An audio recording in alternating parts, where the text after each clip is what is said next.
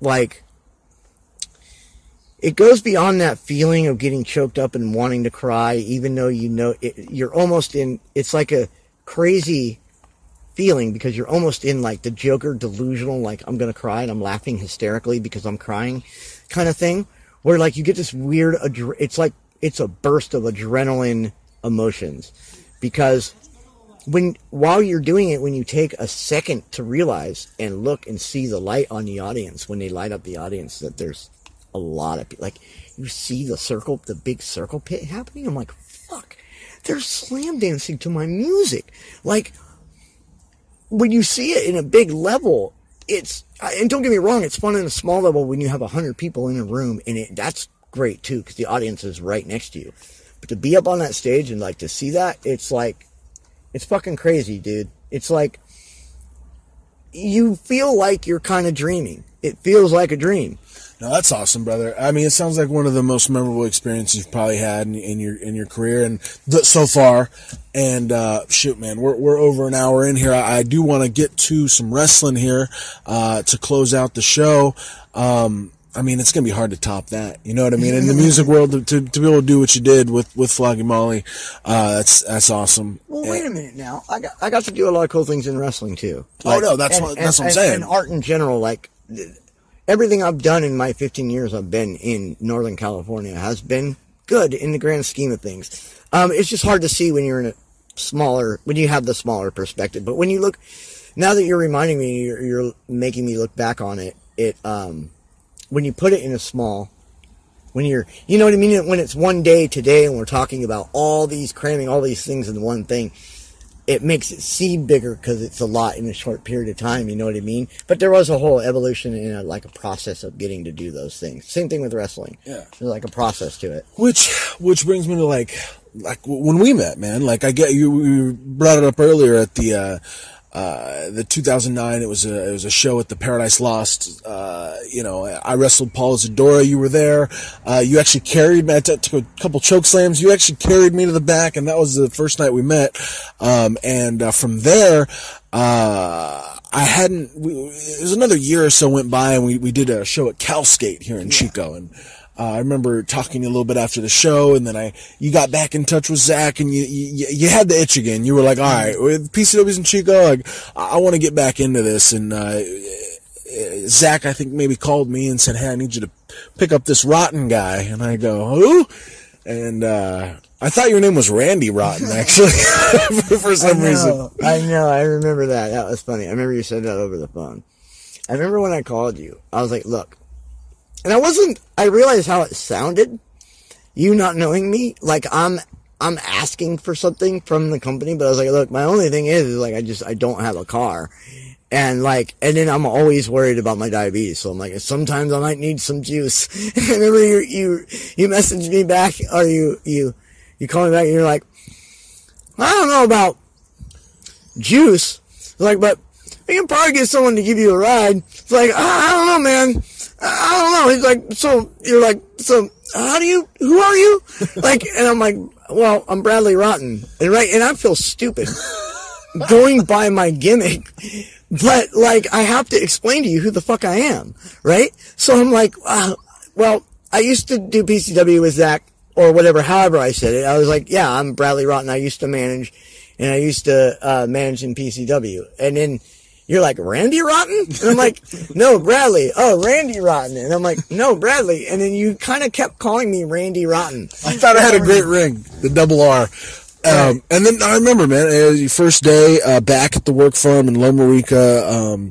It was like me, you, and Shoop, and Kimmy, and whoever else. And we did some promos. I was like, oh, man, okay, this guy can cut a good promo. And then I took you home, and we ended up geeking out over all your wrestling DVDs, and I'm like, oh, let me borrow this, and you're like, oh man, I'll let you borrow this, and we were just like looking at all your stuff and just talking wrestling for like an hour after I dropped you off. And I knew you had a passion, and I knew that you probably you knew a lot about wrestling. You could be very helpful to everybody, and you were. And the first person that you were helpful with was a guy named Fanga. So I believe it was our next show at Cal Skate, 2011, right? Yeah. That was the that was the Rumble. So you came back in the Rumble with Fanga. The flyer with the the horrible flyer, the country cheesy, music flyer. The cheesy old school wrestling flyer with the stars, with the Oh, yeah. That looks so 92. Oh, it looked like a 92 country music show. Yeah, right. It looked like where am I going? Wrestling or line dancing? What's going on here? What's happening? Yeah. That was. But was that That was Cal Skate. Last man, was that Last Man Standing? That was Last Man Standing. That was the Rumble. So Fanga's first match and your official thing back was the Rumble. Very short, couple minutes, right? But then really, your first big return, your first big match was in Yuba City. The following show, it was Fanga's big singles match with Mikey Johnson. And you guys get a promo, and you went out there, and just take me through that, man. Your first couple, whatever matches working with Fanga, and he's green, he's never wrestled, right? And he's going out there with you, and you're getting in there, and he's the crazy Tongan terror. I mean, just take me through that, man. I remember that. But I have to go back and watch the footage, like to give you detail on the match and what I thought of the match, or what, what I thought of the performance overall, even myself. I remember though, the thing about Fanga, I wish I would have been able to do more work with Fanga. He was awesome. I wish I would have got more, like a couple years out of that, because he was on, like he would just turn it on, like.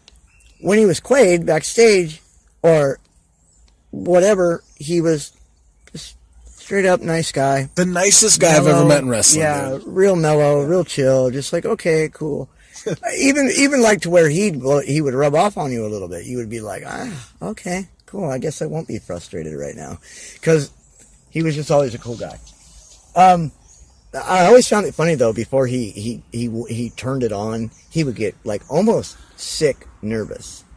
He'd be like, "Hey man," he'd be like freaking out. He'd be like, "Hey Ron, hey man, I'm freaking out." I'm like, "Calm down, Fanga, calm down." I found myself in conversations where I'd be like, you would maybe see this in promo where I'm like, "Calm down, Fanga." What? Like, yeah, you guys are great, dude. Like literally, like, "Hey man, just like chill. Okay, wait till you get to the ring, man. Calm down." And I'd be like, "No, chill out. It's cool. Like, don't worry about it." I'm like, "You're gonna be great. You're always great. You're always great, man. Yeah. Don't sweat the little things. Just go out there and do your best." And then we would have little things where he would tell me what other people told him to do, and I would say because who he was working with was who he probably should be listening to, in a lot of incidences. So I just tried to encourage him to do the best he could, and I'm going to try to help to put you over, and let's try to put our thing together over as a group. Let's not, not me just put him over, and not him just put me over, but by us doing what we do together, we kind of put each other over. Like, the audience thinking he's a badass, but hating him partly because of you. And mainly because of me. That was exactly what it was. Right. The thing too, I mean, God, like, you guys only did Fanga only had 10 or 15 matches. Yeah, right. Yeah, it was a 2-year run or so, and he worked with Shoop and Samurai and Prime Time and Chico Lopez, but I thought his best stuff with you and him was with Matt Carlos for the Inter-California Championship. I thought that was the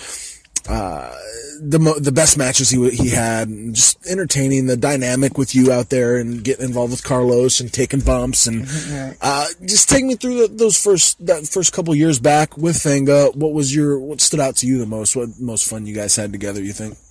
Oh man, I forgot about the Matt Carlos match. There was 3 of them, I think. Yeah. I kind of remember that. Well, I don't know why. Like, I have a really hard time with memory unless I'm reminded of it, or this is something I've actually been evaluating a lot.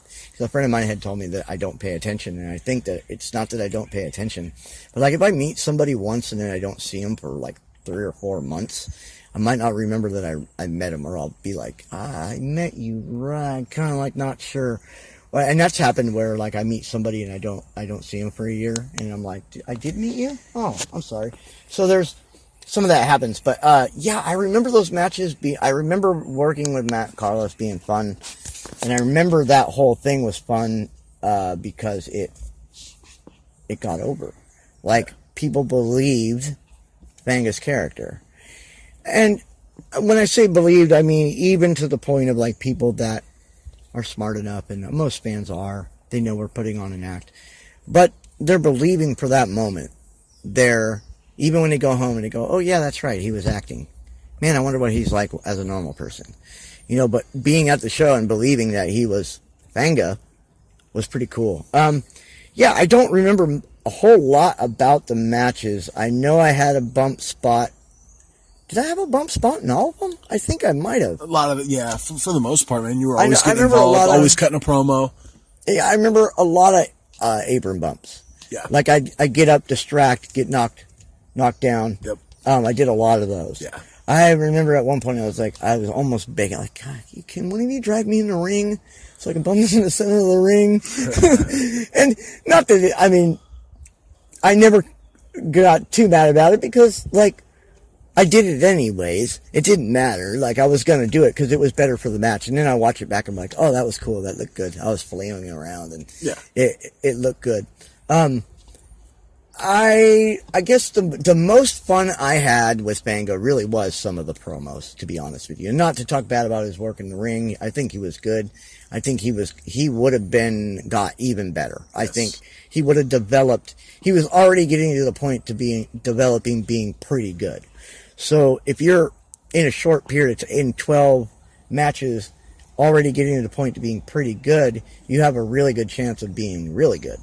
So it was kind of a bummer when he decided to leave, but I understood. And he and I had a talk about it. He called me, which was really, I thought was really nice and respectful. Like, he called me up and he was like, hey, man, like, this is why I can't. And I was like, oh, man, that's a bummer, but thanks for, like, thinking of me and taking the time to, like, just be my friend and let me know. But I think we could have done so much. But I really love the little fucking pond or whatever. Yeah, I was gonna bring that with the fish. That with the fish. God. Oh, dude, that was so hilarious. It was so ridiculous that my normal mind of, this isn't professional wrestling. And one of Zach's crazy ideas, of the many that he has given to me, like the one about when I was going to be managing JJ, JJ being hoisted up like Randy Savage as a king, because his real name is King. And I'm like, I'm not carrying JJ. and I remember he looked at me, and I didn't even say anything. I just gave him a look, and he goes, oh, that's the fuck you, I'm not doing it look. He goes, you see that, guys? That's the fuck you, I'm not doing it. But he was smiling when he was saying it, so I think he was kind of fucking with me a little bit and kind of trying to see what, kind of trying to see if I would take a ridiculous idea or deny it. And this one I actually thought wasn't so ridiculous. It was so ridiculous that it was fucking hilarious, and I thought, oh, this is great. Fanga, and I remember Quaid's like, yeah, I'm gonna go for it. I'm gonna jump in there. And it was like January. Yeah, dude. Freezing cold, nasty water. It was freezing, gross, cold water. Like, even Bradley Rotten almost was like, I'll stand over here and put you over. Like, but, dude, it was just so funny. But when I watched it back, it wasn't just funny. I think I did an okay job of, like, turning it into it reminded me of an old, like, world-class promo. Or, like, one of those promos where they're outside for no real fucking reason at all. Like, why is this guy near a lake somewhere other than the fact that it's Fanga, right? Yeah. Like, and why is Fanga why is Fanga in a lake? Like, and we were doing a couple fishing, right? He was going he was attacking the fish or whatever. He was getting food because that's how Fanga ate was fish raw out of the sewer, the sewer. That's right. I said that in a promo, pond. I think. Yeah, and there was other promo. You had him locked in a cage, locked in a shed. We're always trying to convey that he really was this beast, and you were all he had in his master and stuff. It got over good, man. Like, you guys had chemistry. It was entertaining. He was believable. You were believable. It just worked, and it is a shame it didn't go on longer. but from there, you ended up doing a couple different things. Like you were working with Sledge for a minute. You were working with Kikyo as Miranda Rotten, right? I love that. Your sister lover, whatever it was. That was. I wish that I kind of wish I didn't. I kind of got awkward with that one, I think. And looking back on it, I think it just made me feel uncomfortable a little bit. And not that Kikyo was ever like uncomfortable with me backstage or ever did. She was always really nice.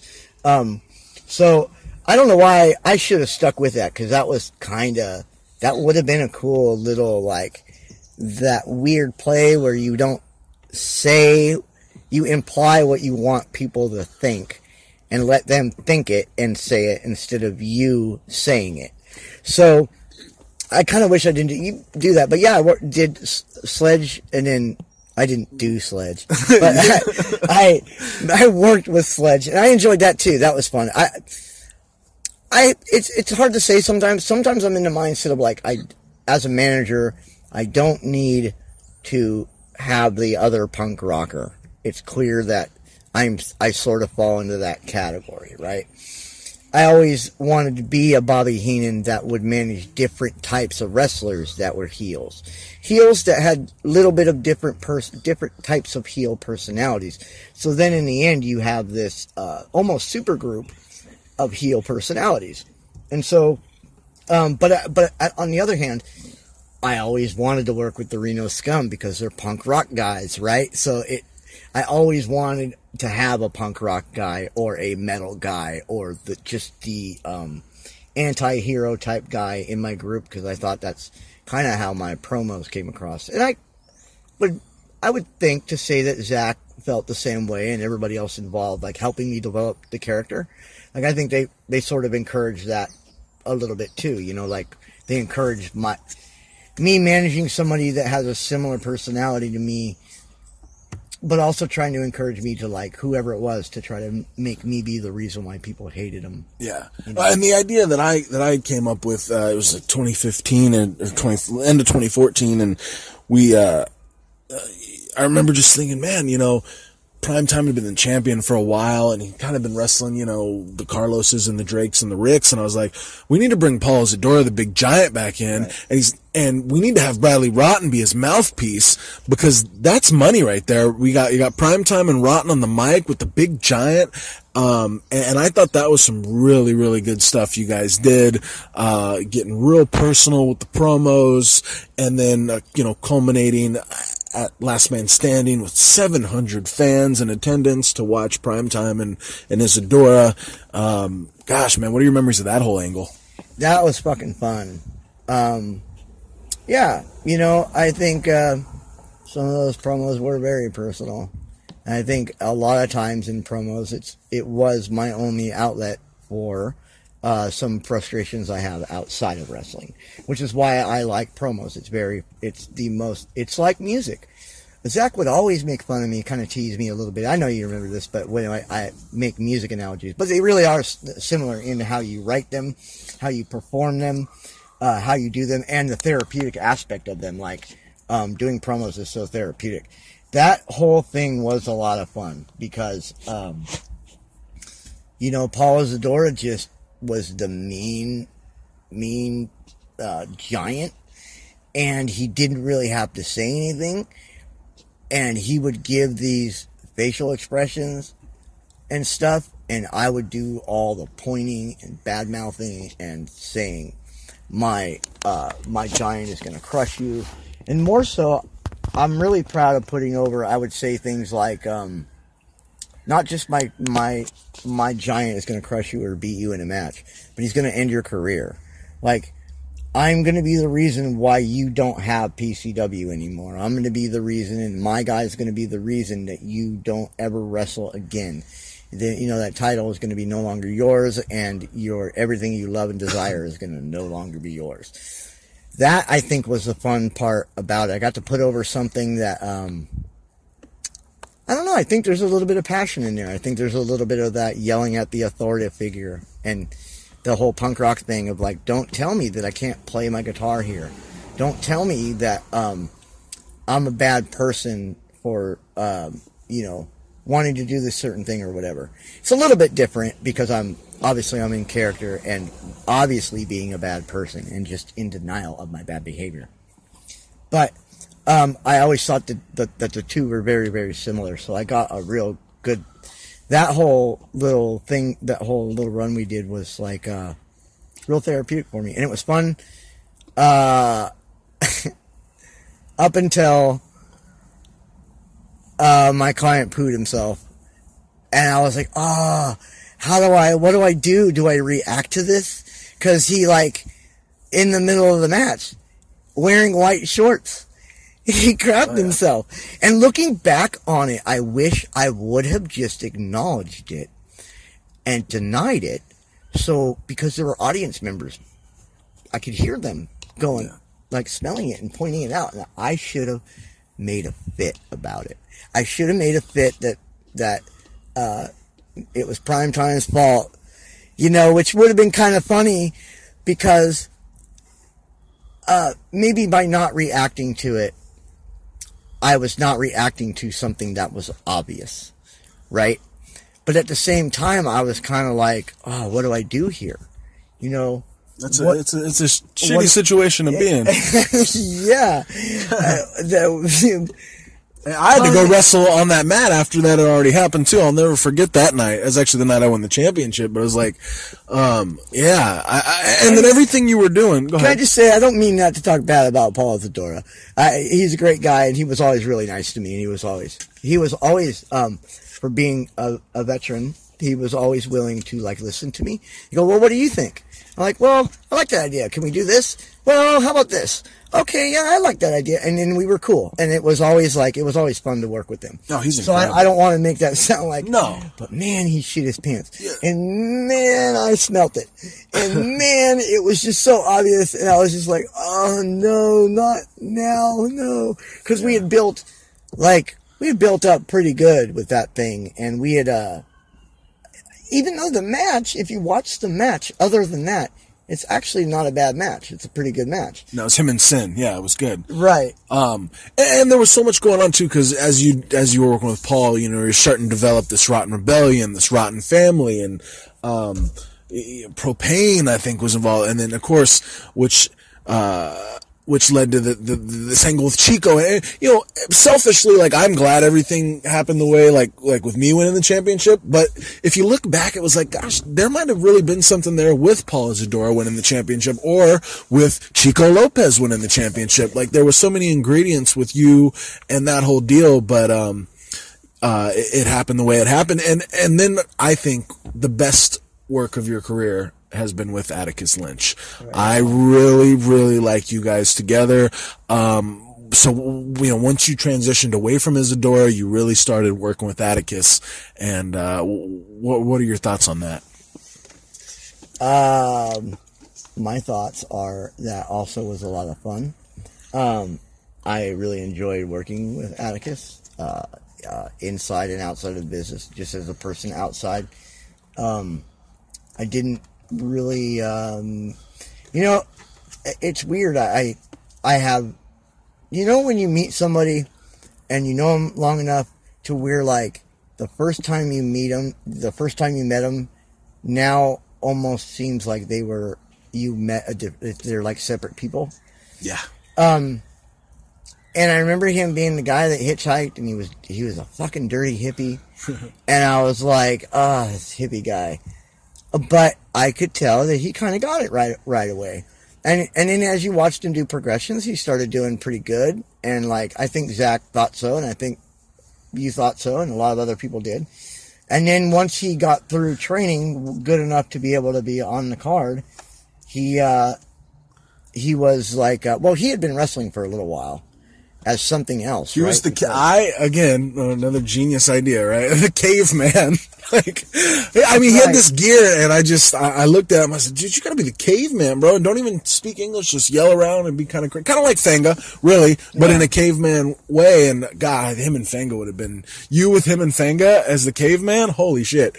But no, he was a caveman. And then, he transitioned to Atticus Lynch, and he couldn't talk, but it just, with you two together, just kind of feeding off each other, it just worked. Yeah, I to say on his talking, I think we brought out something in each other in that it allowed both of us to not have too much time to talk, so we would have to split it up. Yeah. So, in our minds, I think we would try to weed out the bad in what we wanted to say, and then we would cram in all the good, so you would end up getting two really good sections of the promo. I agree. And I liked working with him. I didn't feel at all like he was taking anything away from me or that I was taking anything away from him. If anything, I liked some of the promos where he got to talk a little bit more, and then I would do my tagline and laugh and go, yeah, what did I tell you? My client, my client.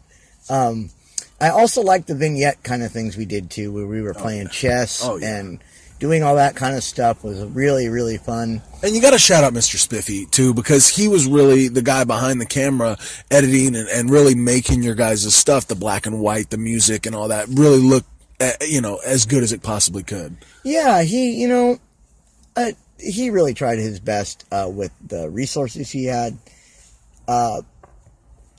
It's funny, he and I share a birthday. Our birthday is on the same day. He would give me rides and stuff, and he would, he was cool about me just discussing what I think makes a wrestling show look good, and some of it he liked, I think, and then some of it he didn't agree with, and then some of it wasn't that he didn't like. He just, I just think he made a big effort to try with the resources he had. I understand not having a lot of resources, but he knows how to do video editing, and it's a long, tedious process. Right. I used to talk to Tom Boccia about it, about how tedious that really is. And so, the stuff he did that, although may seem slightly generic to some people, or, oh, this looks like 90s wrestling. Well, maybe that's the resources we had at the time.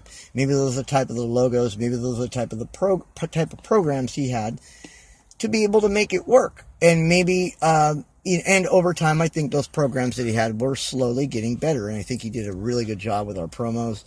And he was helpful with the promos too, because he came from a guy learning about the business, studying the business, and he's like still a fan of it. It's really weird. Like, I don't want to call him a mark, but he's still kind of in as a fan too. So to have him have his camera perspective of it and how he's hearing it, because remember, he's watching it as if he's watching it on TV. Yeah. So he has an outside perspective of how I'm cutting my promo. And he was helpful with that. And morally, quite simply, he would just say, well, just cut a few things out. It's a little long. We could make it a little shorter, I think. And we would agree, and they would end up pretty good. He was fantastic. And like you said, man, Drake Nelson, Tom Bocci, you'd seen what kind of work they could do, and you got Mr. Spiffy. I think those are three of the greatest that we've ever had, in my experience, on the production end of PCW, man. I think Bocci, Nelson, Spiffy, man, they just made PCW better. And they were a part of that, like I've been saying, right? Yeah. That process, that evolution, it doesn't, big change doesn't always happen unless you get lucky and you win $1 million. You know what I mean? Big change doesn't happen like that. Change happens over time. That's why they say that in therapy and in AA and NA and all that stuff. That's why there's a step program, because you have to do it in small steps. And like we're talking now, like I was saying earlier about the flogging Molly and all these little accomplishments, they took a long period of time, and when you cram it into a small period of time, like just sitting down and talking about it, you realize that it seems even more bigger. And then that's, I think, when your brain starts to really, you have perspective and start really appreciating, because then you get the chance to compare the negative things in a positive way. Like, well, I guess the negative things aren't that negative if in a span of a few years of time, in a few different times, I got to do I did pro wrestling for roughly 7 years, I guess. A year the first time, or maybe not even that, and then like 6 years the second time. And then I did music. I went on tour by myself. With my friend Brian, I did that. I put out my own CDs. I've done like a lot of cool stuff. So like, when you think of it that way, Drake and Tom Bocci and Spiffy and everybody that has done camera work or has pitched in on flyers or printed posters or printed banners, you know, people that just got the in with the printing company and got banners made, you know, people that donated canvases and tape for the ropes and all that stuff. Like, it's all a slow, eventual process. We just don't think of it because we look at the bigger picture and we want the bigger picture now. It is, and you're right, man. And it's process, and you start from the literally. I mean, it's cliche, but you start from the bottom, and you do what you did. Like, you're busking outside of stores, and then you're opening for Flogging Molly, and then you're a fan of wrestling, and you're just showing up kind of shy at training, and then let's talk about it, man. Your last night in wrestling as we record, you're going out there with Atticus Lynch and Chico Lopez and Carl Fredericks and Jacob Fatu, and the big deal is, man, Al Snow. I mean, it's like you do all these little things and all these promotions and you do a lot here for PCW, and there's frustration and there's not getting paid or whatever it is, and then, well, wait a second, here I am at this packed building and I'm working with freaking Al Snow. How the hell did I do this? How did I get here? And I honestly don't know how I got there. I really don't know how the fuck I ended up doing that and was able to. I'm thankful for it. I look back on the footage and I think I'm real critical of the work, and I don't think I did a very great job. I thought the match was good. I thought it was brilliant on Al Snow's part because he really made the match simple. And I remember him talking to us before the match. We all gathered around and he kind of talked about what he wanted to do. And I remember he just went around to everyone and kind of explained. He made it real simple. It was like, okay, just kind of keep doing this and kind of keep doing this, and now I'm going to do this, and now I'm going to do this again, and maybe we can do this kind of thing, but keep it simple. Like, because he is assuming that we all know the formulas, right? And if you're working with Al Snow, he shouldn't have to go through a whole match with you in great detail. He should be able to kind of tell you what he would like to do. And I remember the rest of the boys kind of each individually kind of asked if things were okay. I don't remember what Bright said to him. I remember he talked to him, or excuse me, Atticus. Sorry, folks, I refer to people by their real names at times. So, and I remember he came to me and he's like, okay, I assume you're the manager. He's like, okay. He's like, I think he said something like, I don't know, remember if he asked me if I wanted to get heat or, if he said something along the lines of like, where do you want to get your heat? Or he explained where I get my heat. It was something along those lines. And I remember discussing like, doing I think he asked me, what I know how to do. It wasn't like what I like to do. It was more like what I know how to do. It's like, well, I do the choke on the ropes a lot. I'll grab for the foot, unless somebody tells me to get up on the apron and distract, and then usually I bump on the apron. Or something along those lines. It wasn't a very long conversation, but it was a short, like, kind of getting a what's up. And then, I honestly don't even remember if I had a little distraction spot, except for I remember, Jacob Fatu feeding to me and then getting himself in a position to be able to be draped across the ropes so I could slap him or punch him or choke him. And I was really, really thankful for that because, like, he didn't have to do that. Like, he didn't have to make an effort to make me be a part of the show. So I thought that was really cool. I don't remember, I don't think I had any reaction with Al Snow or I don't even think he turned to me even in like a situation where he's like, he's cheating or he's trying to cheat or anything like that. I remember watching the match and I remember kind of being nervous a little bit just because I was out there with Al Snow. I remember being very excited. It was kind of like, it kind of tripped me out. But at the same time, I was kind of like, I think I was burning out on wrestling a little bit and just burning out on, like you said, not getting paid and all that, just all the other shit that, like, people don't really think about. A lot of people just go, oh, you're doing what you like. But they don't think about all the other stuff that kind of goes along. Which brings me, I don't mean to cut you off, but which brings me to these couple questions we got here from some listeners of the show. Scott Fontana basically wants to know is what happened, man? Why aren't you with PCW anymore? Why'd you leave? Yeah. I don't know. It's weird. I didn't really leave and I didn't really get fired either.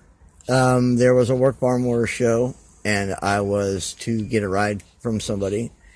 I was downtown or around town busking before the show so that I would have money in my pocket. That then turned into the person that was giving me a ride showed up at my house and I wasn't there yet.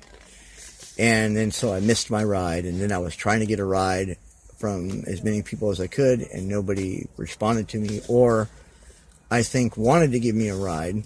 So I ended up not going. I finally called Zach and was like, hey, I can't make it to the show. Like I missed my ride and I couldn't get a ride and I can't be there. And then, there was some tension there. I don't remember what he said. I don't think he yelled at me though, but he was upset, that I wasn't able to be there. But it was a big miscommunication problem too. You know what I mean? And then, honestly, man, like I didn't get paid for any of it. And okay, there's the argument of, was my work worth paying? When there were times when my work was, I would consider kind of shitty and not great, not good. I thought I cut a pretty good promo. There were some things behind the curtain that people don't know that I made a big effort to help the company with because I wasn't, really directly making them money.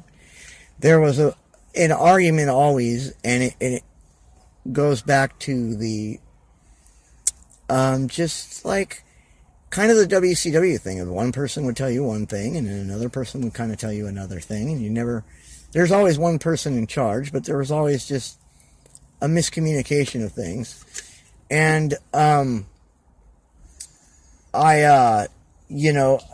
I wasn't really getting paid, and then I was trying to do things behind the scenes that would be helpful for the company, but then when I tried to present those things, they got denied, or they got rejected, or it became an argument, or it became a struggle to try to get someone to listen to me.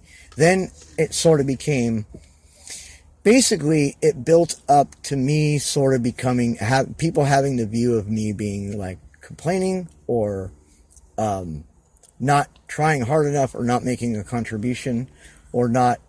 It all turned into all of the negative sides of what was happening, as opposed to focusing on the positive, which was I was really trying to do other things to help the company. And then there was, I think, some tension came from like 1 minute I didn't have to sell tickets, and then the next minute I did. And obviously I do need to sell tickets. Everybody puts in an effort. It's a really weird thing because, again, it's also like music. I didn't get people buying tickets to that show with Flogging Molly. Flogging Molly did. Flogging Molly is the headliner. Flogging Molly is the Al Snow. You know what I'm saying? Yeah. So, like, you have to show them that Bradley Rotten is a reason that people are coming. And being a manager, that's really difficult. I'm not making excuses saying, oh, it was difficult and it's Zach Reeves' fault and everybody else's fault. I'm not saying any of that. I think there was a lot of miscommunication. And then simply, like, my continuous struggle with not having a car, being on disability. The disability thing is really tough. I do not make an average of money above the cost of living, so I miss out on a lot of things. And it's a very difficult thing because, like, and I don't want to get into it too much because my head will spin. But I think that people, it's hard for people to understand that perspective because it's really easy to view that as almost like the millennial thing where I'm entitled. Give me this. I'm on disability, so give me everything. And that's not the case. But the reality of it is this, those situations make it very difficult for me to even achieve some of these goals. So when I get to like do this kind of thing and talk about it, it's actually really neat because, again, when you look back on it, you kind of go, well, wow, you know, okay, well, there's all the shitty things involved with it, and there was tension at times, but I still, in the end, and I hope it doesn't get viewed as I just used them, unless, you know, you want to look at me as literally Bradley Rotten, then yeah. That was another thing. I kind of started to become Bradley Rotten. I started to not care that if I pissed somebody off on the car ride, I didn't care. It didn't matter because I was like, well, they don't fucking care anyways. You know, I started kind of having that attitude of like, well, you know, they don't like me anyways. So why should I even separate the reality me and the rotten me? And the rotten me is really just me when I'm frustrated with the volume turned up. So it kind of started to be a bad thing. So even though I didn't quit and Zach didn't really fire me, it was one of those weird things like when I left the homeless shelter and my counselor was like, Brad, you know, you really don't need to be here. She's like, you're capable of living on your own. It's going to be rough, but you're capable of living on your own. So it was almost like the same feeling where it was like, you know, I know you're not doing this purposely, but I'm causing tension and you're causing tension. It's almost like when you break up with your girlfriend, but nobody breaks up with each other. You just kind of agree to just fucking leave. You're just like packing up your shit and you're like, well, I guess we're not going to say it, but both of us, one of us is leaving this house and we're kind of packing up our stuff and ending it. So that's kind of how it ended. And it didn't really end on bad terms. I don't think it did in terms of like, nobody was yelling at each other, although me and Zach did, I guess we did have a heated conversation afterwards about how I didn't make a contribution and all this other stuff. And like, I don't want to bury Zach either. I don't want to like talk shit and just be an asshole. There were some things though like that were said that like really offended me because I was like, well, wait a minute. It's not like I didn't try to make a contribution. Like, there were some big things I tried to help the company with. And then it kept circulating around to my work, and was my work good or was my work not good? And then it was just like, in the end, I was just like, oh, this, you know what, man? All of this really isn't worth arguing this much about. It's not worth getting mad about for either one of us. It's just not worth it.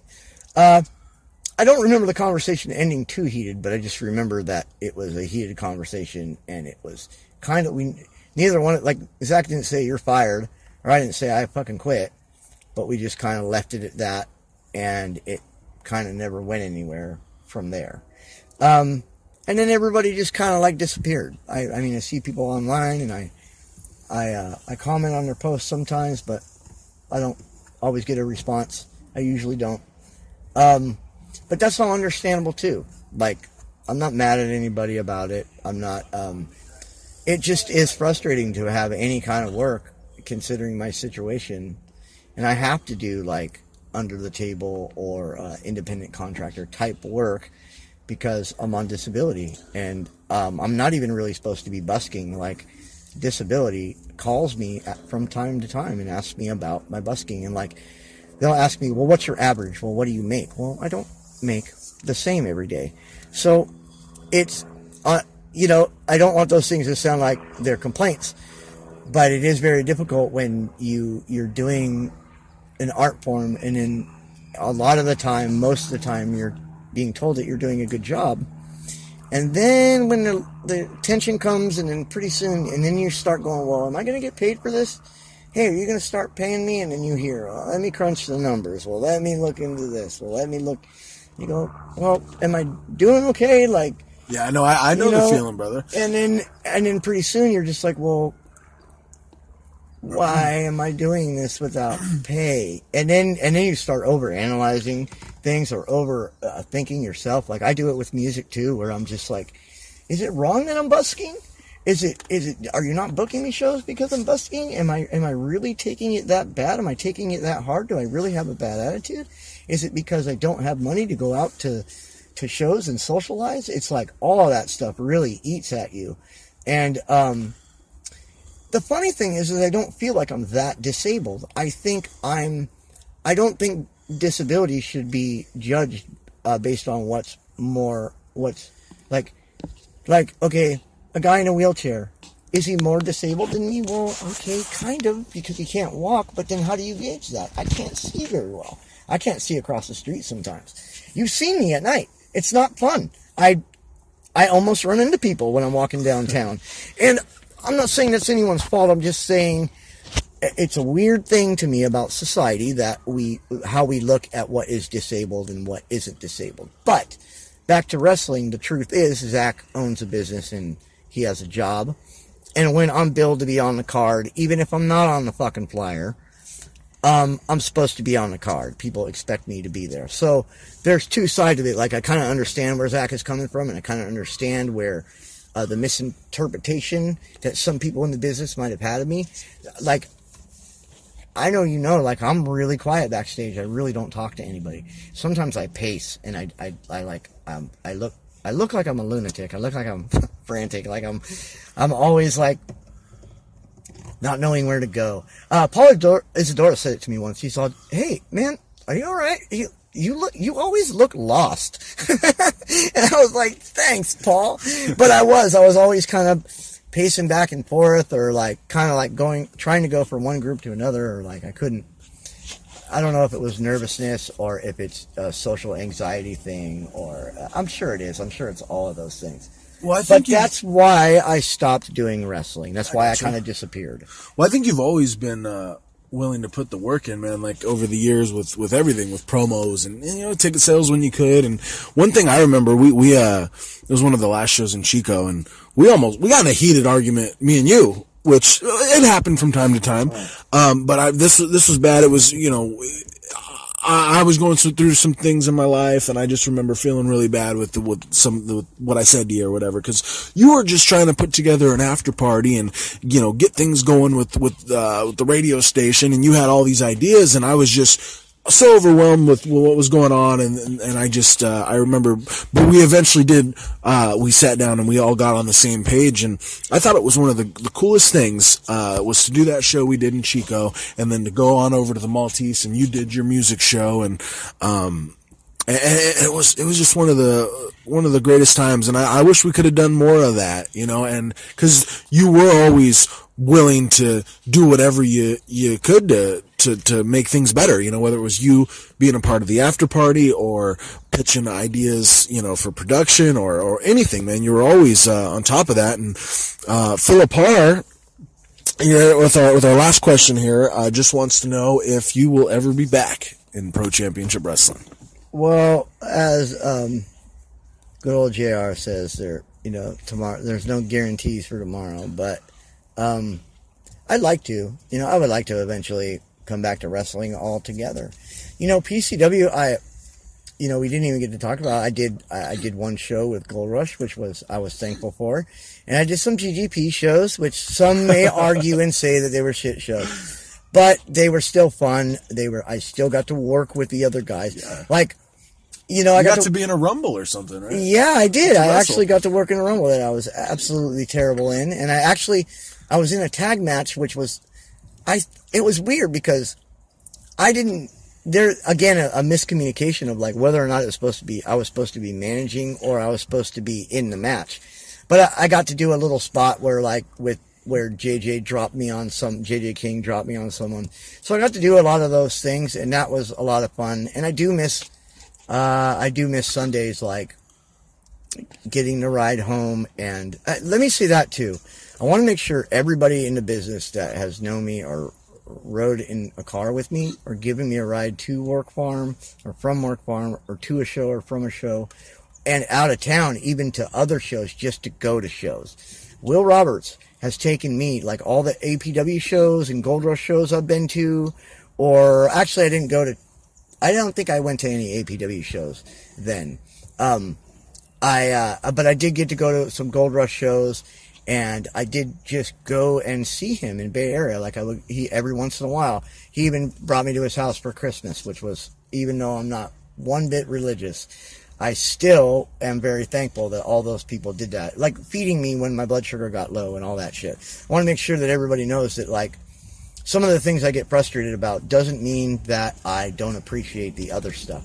I'm just now working hard on trying to get my brain to have a better perspective on those things and just be a better person in general. But yeah, I would love to come back to PCW at some point. I think there will. I think big or small, even if I were talking about Vince McMahon, I'd probably tell you, yeah, probably, you know, because all the guys do. Anybody, I just heard that Hogan's gonna come back. Somebody had told me they had read about it. So, I mean, and, you know, even if Zach and I did have heat, like him, and there was some heat there, I think it's okay, and I think that's, business is like that sometimes, especially the wrestling business. And I think I'll probably, hopefully one day, have another person that comes along that is understands my situation, is okay with me getting a ride there. You know, I would really like to develop my other business idea I've kind of told you about. Maybe that's something we can talk about some other day if you come back and do more podcasts. I would like to be doing something in wrestling and contributing something, even in terms of a PCW Chico branch, something where I get a couple bucks to flyer every once in a while, or I get a free t-shirt every once in a while or something. Doing some work, feel like I get to have some work and do something I enjoy. That's kind of where I'm at with everything, my music and all that stuff. Like, I honestly really just want to, I don't want people to view me as just a guy that wants to take from people. I want to do something with my time, you know? The way I look at it is like, once you're cut with that entertainment knife, that scar is always going to be there. I don't know. I just thought of that in my head just now. Just kind of crazy. But like, once you're in, you're always in, man. Once it's in your blood, I mean, it's in your blood forever. And I feel the same way. Like, I'm not with PCW anymore, but I know that, like, well, yeah, things can always change, and things, you know, you never know what the future holds, man. So, looking back at everything, bro, we've gone a hell of a long time here. This might be the longest interview in Mitch Please history, but I'm glad we're doing it. I'm glad we did it. And is there anything else, man? Like any memories over the years, maybe that stand out as just some of the greatest times that you've had in entertainment? Not to sound cheesy or corny, but I think all the ones that I do have do sort of surround good times with people that I liked being around, even when there were times of argument or heat or whatever. In wrestling, I'd say that just working with the Work Farm guys and working with Zach and you know, James and Scotty, and I mean, there's certain time periods, but I'm really appreciative of all of them. I really loved working with James and Scotty. There's some pretty good fond memories there. And again, drinking with Bear and like hanging out with Bear and bullshitting. Those are the early highlights, and working with Schizo, learning from Schizo and Zach. And then, then when I came back, of course, in all the time that I was gone, watching and seeing like AJ Kirsch become what he is now, and really he worked hard to get where he's at, and getting acting gigs and getting these seminar gigs and working Hood Slam and doing all these things. It was cool to be able to see him and have him come around, and he kind of remembered me and kind of like was always nice to me. That was always nice. Because I always felt like I didn't do nearly as much as I was kind of put over as I did. You know what I mean? I felt a lot of people don't know, because I wanted to mention earlier, like, you actually gave AJ Kirsch the flyer to the Work Farm. So really, in reality, it's like, you kind of started his whole career in entertainment by letting him know about PCW. Well, okay, you could say that, but I wouldn't go that far. I was the person that gave him the flyer, that gave him a reason to get his foot in the door, and that's probably about as much credit as I can possibly take for that. because everything else is all his doing. I didn't drive him to the places to go train. I didn't, you know what I mean? But yeah, it is kind of cool. I get what you're, I get what you're saying. It's kind of neat. It's kind of cool. It's kind of like, oh, wow, I was the person that gave him the flyer. I was flyering with him, and I was probably flying with Drake. I think, if I remember correctly. Probably wearing your Lucha mask. Oh, yeah, that's right. Drake and I were wearing Lucha. Oh, man, I remember. Dude, you got to bring the Lucha mask back. I've been telling you when you were telling me about the Lucha mask, I'm like, dude, you got to bring that Lucha mask back, at least for one show. Right. I think when I do, I should be on a 15-year anniversary of Nothing Left now. I've been here 15 years. Yeah. So, yeah, I should probably do although I don't know that anyone would really care, to be honest with you. I kind of fell off in the show department, too. It's like, I just kind of stopped playing, stopped having resources, and eventually, like, other people need to come along and play, and the scene goes in and out, and I just don't play quite as much, but I would like to. I would love to play more shows, and I would love to do a 15-year anniversary Nothing Left show, in like being able to have a platform to get as many local bands that have been around for years to play one show and just like have fun for a night and like do the thing. You know what I mean? Hell yeah. And recently, like, more bands have been, like, my friends from Southern California have been contacting me to play up here. So I've been doing that. Like, I've been trying to get my friends, by all means, to come up.